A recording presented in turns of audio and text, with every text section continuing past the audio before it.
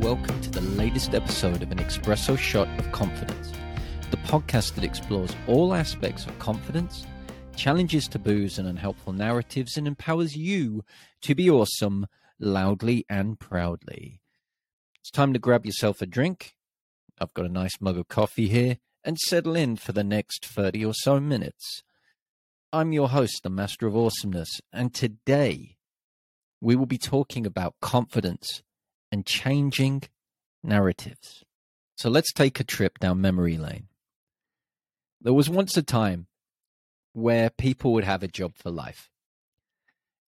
You would finish school, graduate, whatever, and get a job, and you would scale the ladder until you retired, and then you'd do your thing. Now, that's simply not the case anymore. With changes in society, the impacts of the pandemic, remote working, downsizing, automation, having a major impact on how we go about our work and the choices we're making as well. This has changed the world of work and how people perceive themselves within that. It's now common for people to have multiple different careers over the course of their life cycle. Life cycle, that sounds very business. Lifetime, over their lifetime. Oh, my life. Just thinking about myself, I've had multiple careers since I first got my first paid job as a paperboy, delivering the local newspaper. Oh, man, it was basically slave labor. I mean, I remember getting paid virtually nothing for that. But it was a good introduction to the world of work, gave me some pocket money to buy my fledgling record collection. That's pretty much where most of that money went. I then moved into hospitality. And this was something that I kept doing throughout university and slowly got into management roles. And proceeded to do that for a good portion of my 20s. When at the age of 27, I just had enough. And I jumped on a plane, quit my career in hospitality and moved into education, which I proceeded to stay in for about 15 years before moving into the coaching and marketing space that I currently exist within. For me, on a personal level, I always kind of got bored of doing the same thing, going through the motions.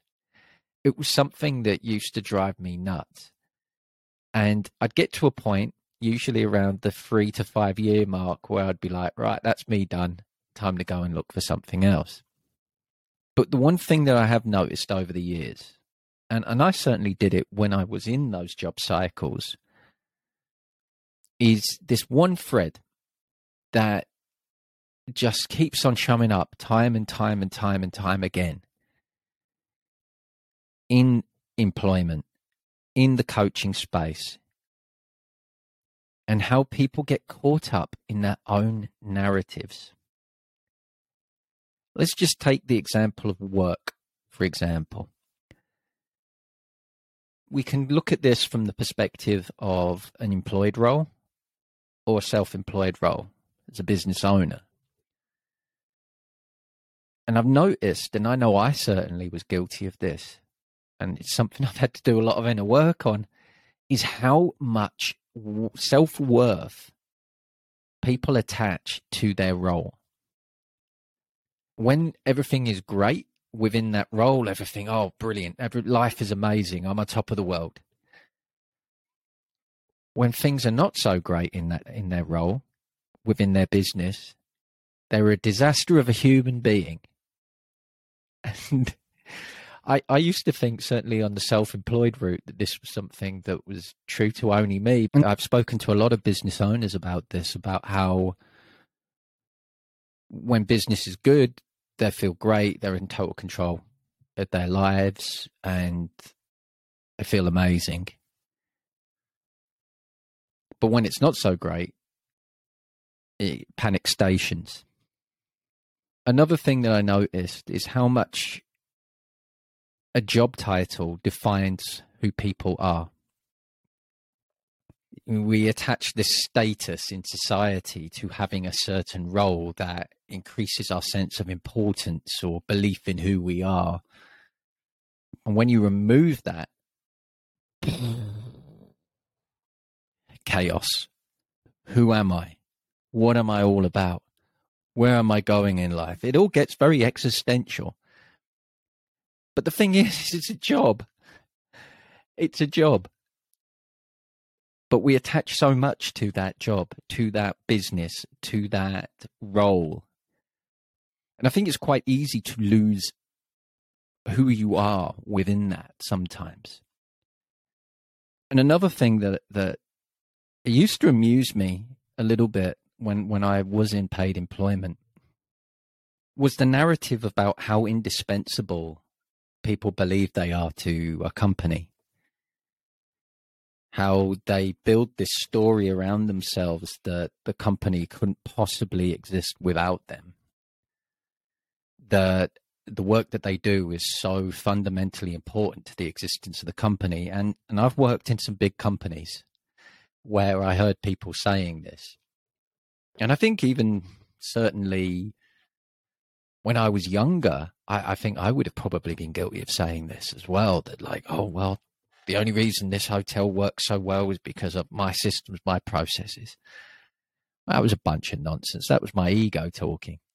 And again, that's just this self-worth. We attach this self-worth to these roles and these job titles and to these companies. And ultimately, in the corporate sphere, and life has definitely taught this in recent years, a lot of people have had to get intimately acquainted with the fact that they were ultimately just a resource and a number, as the companies had to cut back on their wage bills, on their costs because of the impacts of the pandemic and things like Brexit, things like that.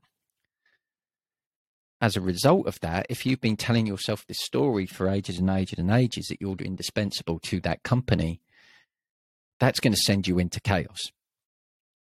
And chaos is exactly where the world has been for the past couple of years after the pandemic. We have been in this huge state of chaos. The world was, or certainly the human world, was thrown into a state of chaos because the way that we lived our lives, the way that we went about our work, the way that we perceive, the way that we normally did things, all of it was gone, finished, over. We had to adapt to a completely new dynamic.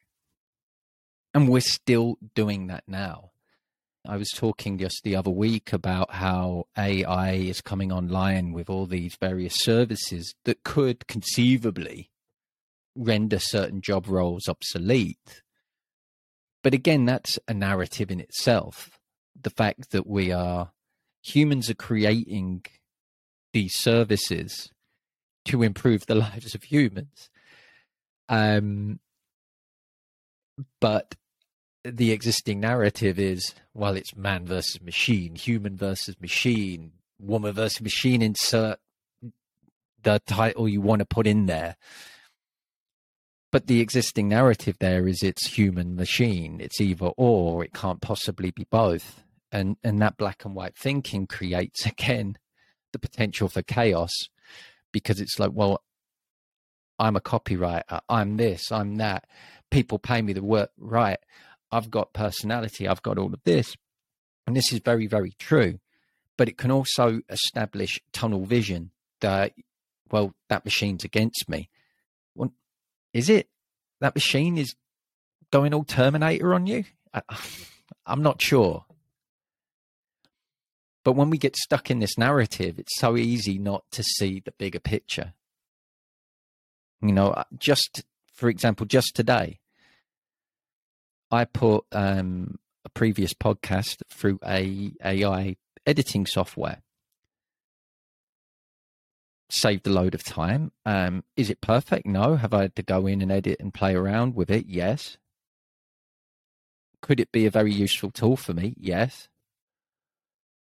Would it necessarily replace a editor as such? No, I don't think so.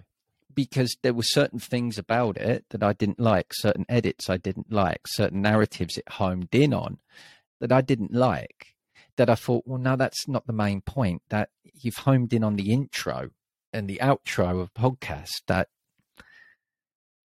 nobody wants to watch that. We want to get to the main points. So by talking to a human, I could have had that input with that and said, right, can you emphasize this, and this point and really make it super concise? Don't get that in point when you're talking to a machine. But I digress. Narratives. So back to the employment narrative. The job roles, the self-worth, the attachment. Pandemic, change of the work practices, AI, machines, all of that stuff has had a major impact on the stories we tell ourselves. Now, for me, this creates opportunity. This creates opportunity. But as humans, we're kind of hardwired to resist change. Our ego doesn't like it. Our brain goes into overdrive because ultimately our brain, our organs are designed to keep us safe, to keep us alive, to keep us functioning. And changing and developing takes up more energy. So it's very easy to kind of get stuck in these limiting trains of thought where we will say things like, I can't change. I don't know what to do. I'm going nowhere in my life. I hate my job, but I've got to stay in it because I need the money. I'm not going to leave this partner because no one else will ever love me. So we end up staying stuck in situations that ultimately aren't serving us from a greater good. They're serving us on a, or at least we're perceiving it, that they're serving us, that they're keeping us safe. But the reality is it's keeping us stuck in a situation that maybe we don't want. But the good news is, ladies and gentlemen, boys and girls, children of all ages, that we all have the power to grow in so many amazing ways. Our brain is just this fascinating organ. And when I was in my education career, I studied a module on neuroscience. And one of the things it explored was how people learn. There's this common perception that it's easier for kids to learn than adults. The kids can learn faster than adults, and this is true. But the narrative regarding that was that, well, I'm too old to learn. I can't do it because I'm too old. I'm too old to start something, which again is not true. Because if you are neurologically in a good condition, your brain can learn. You can learn new things. Like, for example, with languages, I didn't really start learning foreign languages until I was in my mid-30s. Like, really diving into it. And yes, progress is slow, but I'm learning. You know, if I was going to do the same thing, so say me and my niece, my 5-year-old niece, were going to move to Spain, and we took classes at the same level. Now, there's no doubt that she would learn quicker than me because she would be more open to the language. Her brain is more kind of malleable, more like a sponge at that age.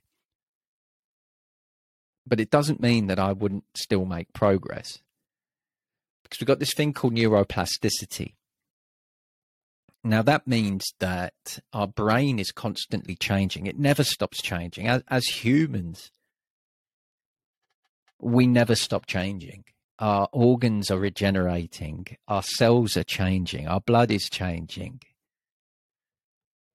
every time we experience something new, we learn a new habit, we do something, we experience something new, that is sending information into our brains. And let's just take the habit, for example. The more that we do something,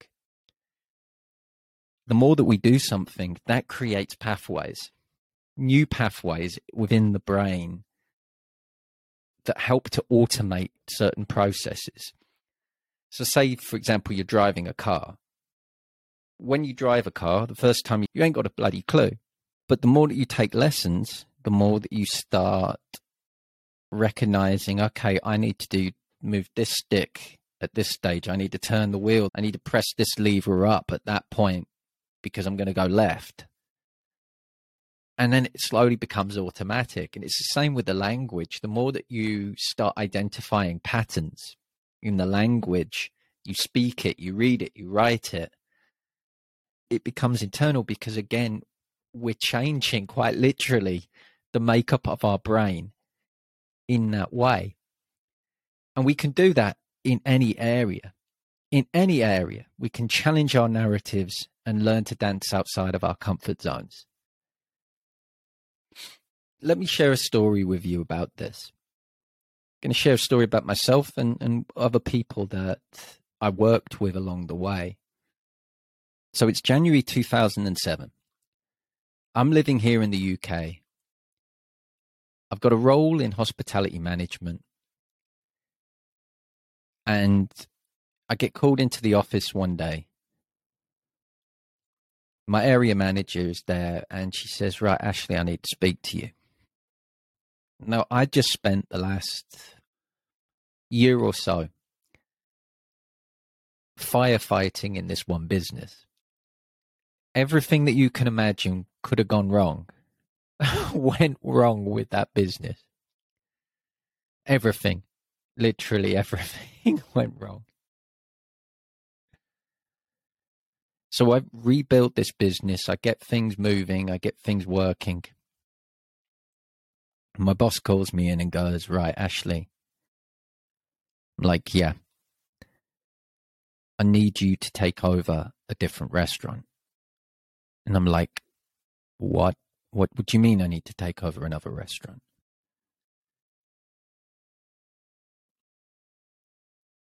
And I was like quite upset about it because I just got everything the way I wanted it. And I was looking forward to building it up to taking it to the next level. And then the rug got pulled from underneath my feet. So this started a chain reaction. The decision had been made. I was in a position where I was like, well, no, I can't go and do another job. I had the narrative of, I can't do that. I've got to do this. I've got to do that. So I let the situation control me. But it set off this chain reaction. This chain reaction that eventually saw me quitting the job, quitting the industry, and in true Ashley style, quitting the country. Yep, I did. I literally decided that I wanted to become a teacher. Now, I've always enjoyed supporting people. I still do. I've always enjoyed coaching, mentoring, guiding people, helping people with their confidence, and helping people to see things in themselves that they can't see or they refuse to see at that point. So I wanted to learn how to be a teacher. So the plan was that I would go do some teacher training. So I basically got signed up onto this program to take some initial teacher training and then go and work in a rural school in Thailand. So off I went, 6-month contract, boom, done, sorted. And there was just so much chaos around that, so much excitement. Now, the reason I'm telling you this story is I was in a situation where I believed that I was a manager of a restaurant. That was my identity. I'd attached my identity to that. I then got stuck in a narrative where I believed I couldn't do anything else. I wasn't good enough to do anything else. I didn't believe that I could do anything else. So I got dealt a hand that I didn't want, but still saw it through because, well, what else was I going to do? And I'm glad that that thing happened, because by being thrown into chaos, by having something I really enjoyed taken away from me, that challenged my perception of who I was and what I wanted from life. The choice that I made after that, did that need to be so dramatic? I don't know. Maybe there would have been another solution at that time. But I was adamant that I needed adventure. I was adamant that I wanted to try something, that I wanted to push myself and believe in myself. So I backed myself and I got on that plane and got into the classroom. Now, we'd been sold on this idea that, yeah, the kids will love to see you. You're going to make so much difference in people's lives. Here's the system. It will work. It will work for whether you've got a classroom of 50, 100, 200, doesn't matter. It became apparent after about 5 seconds of the first class I ever did that that was a bunch of bullshit, and that my lesson plan wasn't very good, and that I literally didn't have a clue what I was doing as a teacher. So I had to change the narrative pretty swift there, because the narrative that I had been sold was not true. So I had an option. I could sink or swim. And a few of the people I was with sunk pretty quickly because they'd been basically sold on a nonsense narrative, really. And they weren't prepared for what happened. Luckily, I had the management career, so I was able to pivot pretty swift and go, okay, time to go to the B plan. What do you mean you haven't got a B plan, Ashley? Okay, we'll go straight to Z plan. What's that? We'll figure it out as we go. And figure it out I did. Being able to change that narrative opened up all sorts of possibilities and exciting opportunities to travel, to get to know people, to experience different cultures, to learn so much about myself. And this opportunity is available to all of us. We all have the opportunity to choose. We all have the opportunity to challenge our narratives, to say, nah, this is a bunch of bullshit. I'm going to do something else. I believe in more. Now, this isn't about lack. This is about believing in your potential, believing in your greatness, because we're all capable of greatness. We're all unique. We all have unique strengths, things that we bring to the table that benefit everybody around us. In my case, my management career helped other people with their transitions into the teaching. I was able to help them and do some brainstorming and all of that. And I grew as a person as well. And I was no longer Ash, the hospitality manager. I was Ash, the teacher. But I was also so much more than that. I began to see myself outside of that. I was a traveler. I was an explorer. I was a good friend. I was a mentor, coach. Somebody that was good to have a laugh with in the office. Someone who liked to see the positive in situations that were sometimes bloody ridiculous. Because this is the thing, we are so much more than what we tell ourselves we are. So much more.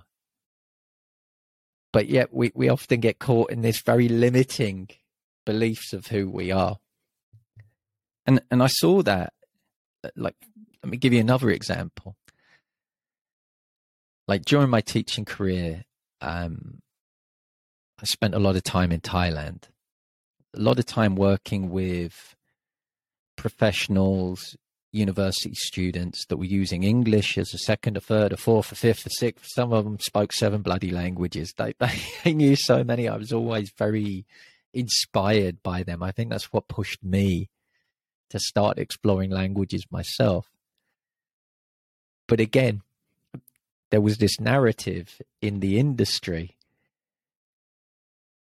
from students that well, I'm not a native speaker, or I should sound like this, or I should sound like that, or I want to be, I want to have a British accent, which always used to amuse me because I'd get out my phone or the computer, whatever, wherever we were, and I'd play this list of British accents and go, okay, which one do you fancy? Because they'd been spun on this narrative that we all spoke like the king here in the UK. Yes, we all speak very, very, very, very, very distinguishedly. Which, if you've ever been to the UK, you all know that is simply not the case. Speak to a Glaswegian, a Brummie, a Liverpudlian, someone from the West, the Southwest. It couldn't be any further removed from how King Charles speaks. So there were all these narratives about what it meant to be a English speaker in the professional world. People would attach this narrative that if they spoke in a certain way, they wouldn't be deemed professional. And I've seen that in the business world, not just when people are using a different language. I've also heard that regarding accents, like nobody wants to hear my Yorkshire accent. Says who? Who said that? But we end up in this narrative of like it's somehow deemed unprofessional.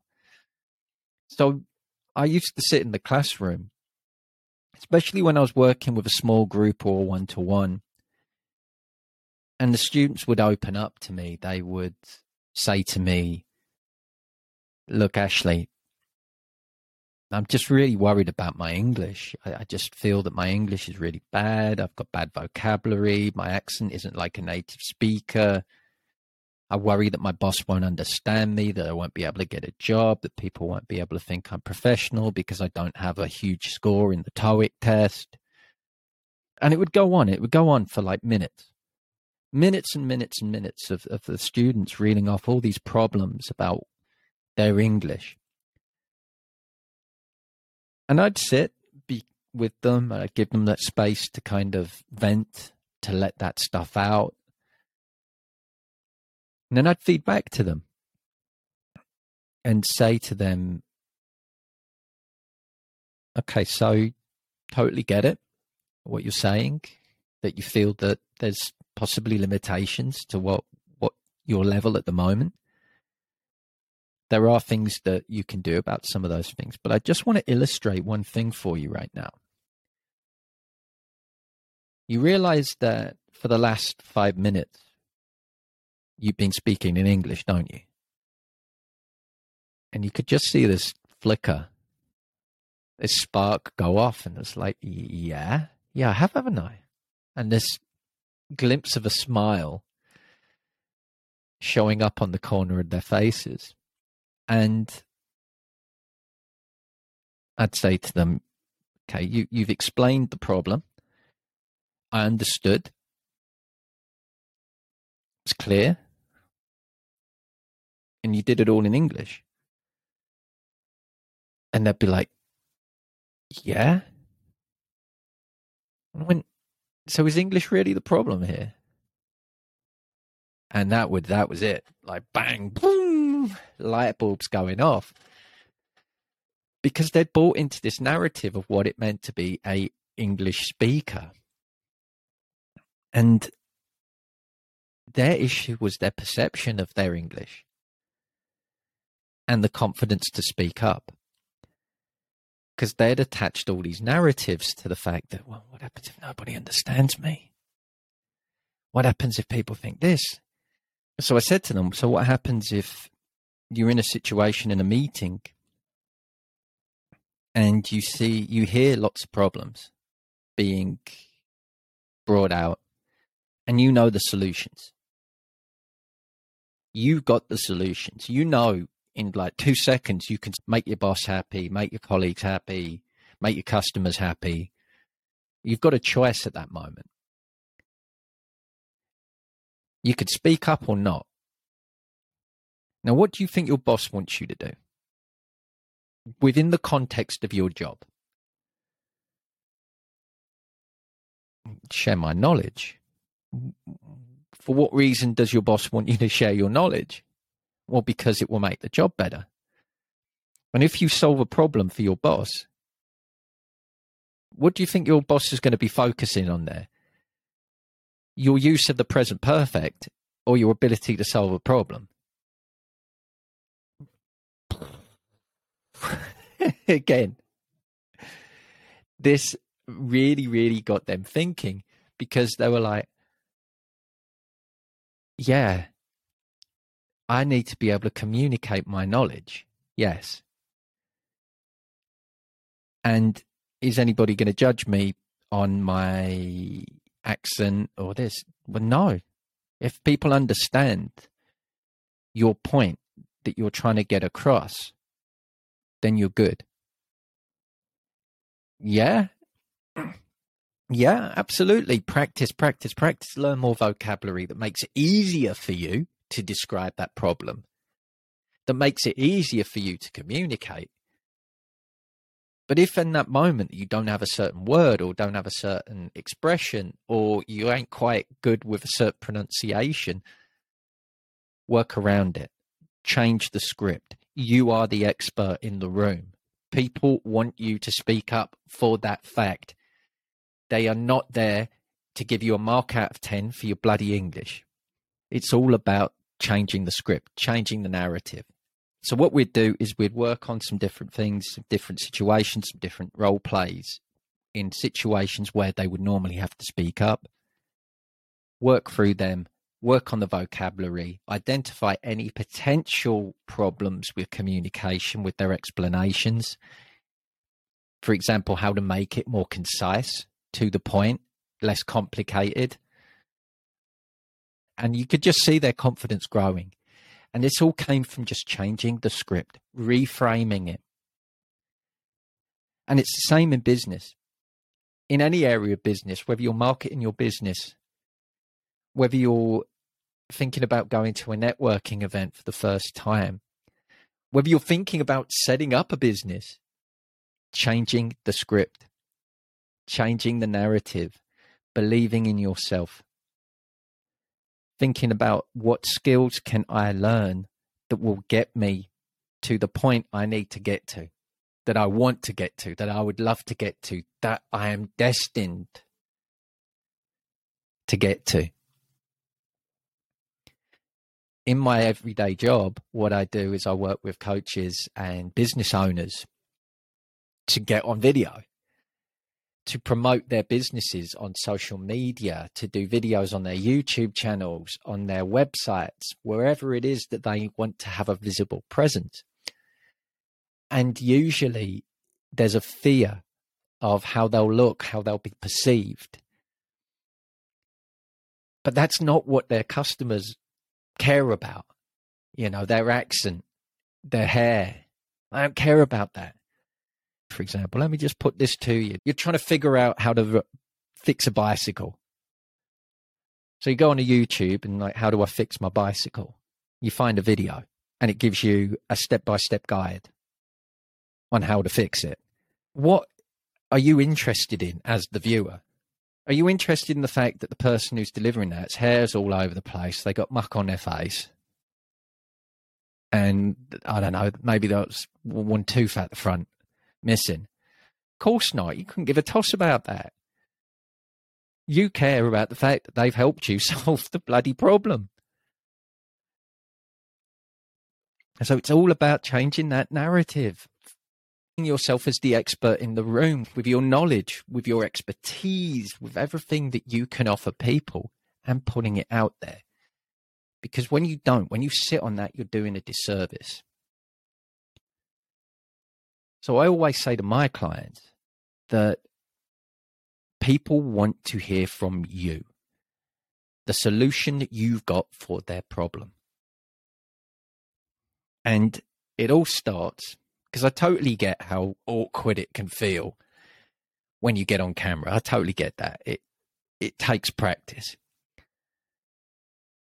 But much like when we learn a new skill with the brain, it takes that first step. And that first step is getting on camera, holding that camera up and just saying, hello. Hello, my name's Ashley. Nice weather, isn't it? taking that first step and then another.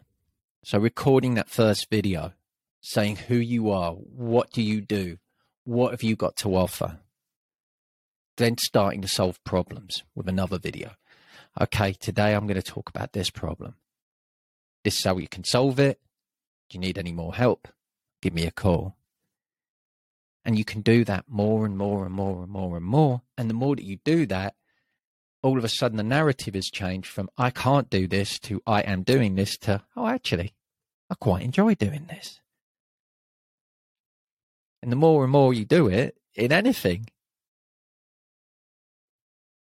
the narrative shifts. The narrative shifts and you start believing in yourself. And yes, as I talked about at the beginning, you can get stuck into that narrative of, okay, so I only ever do videos about fixing bicycles. But that's a choice. You can do that or you can do something else. You have that power to choose. You have that power to write your own script. So that brings us nicely head first into today's espresso shot of confidence. So right now, what I want you to do is grab pen, paper. For you more technologically savvy people out there, a tablet, a Remarkable, and a pencil. And I want you to look at that blank sheet of paper in front of you. You have a blank canvas right there. It's your blank canvas. It is your story. It is your narrative. Feel a smile come up on your face. What are you going to write? And go for it. Because you've got this. It's your story, your narrative. You are awesome. You've got this. And that brings us to the end of today's episode. Thank you very much for listening, watching, whatever it is you do. And that brings us to the end of today's episode. Thank you very much for listening. Please subscribe wherever you're listening or watching this so that you get notifications of when the next episode lands. And as always, wherever you are in the world, don't forget to be awesome.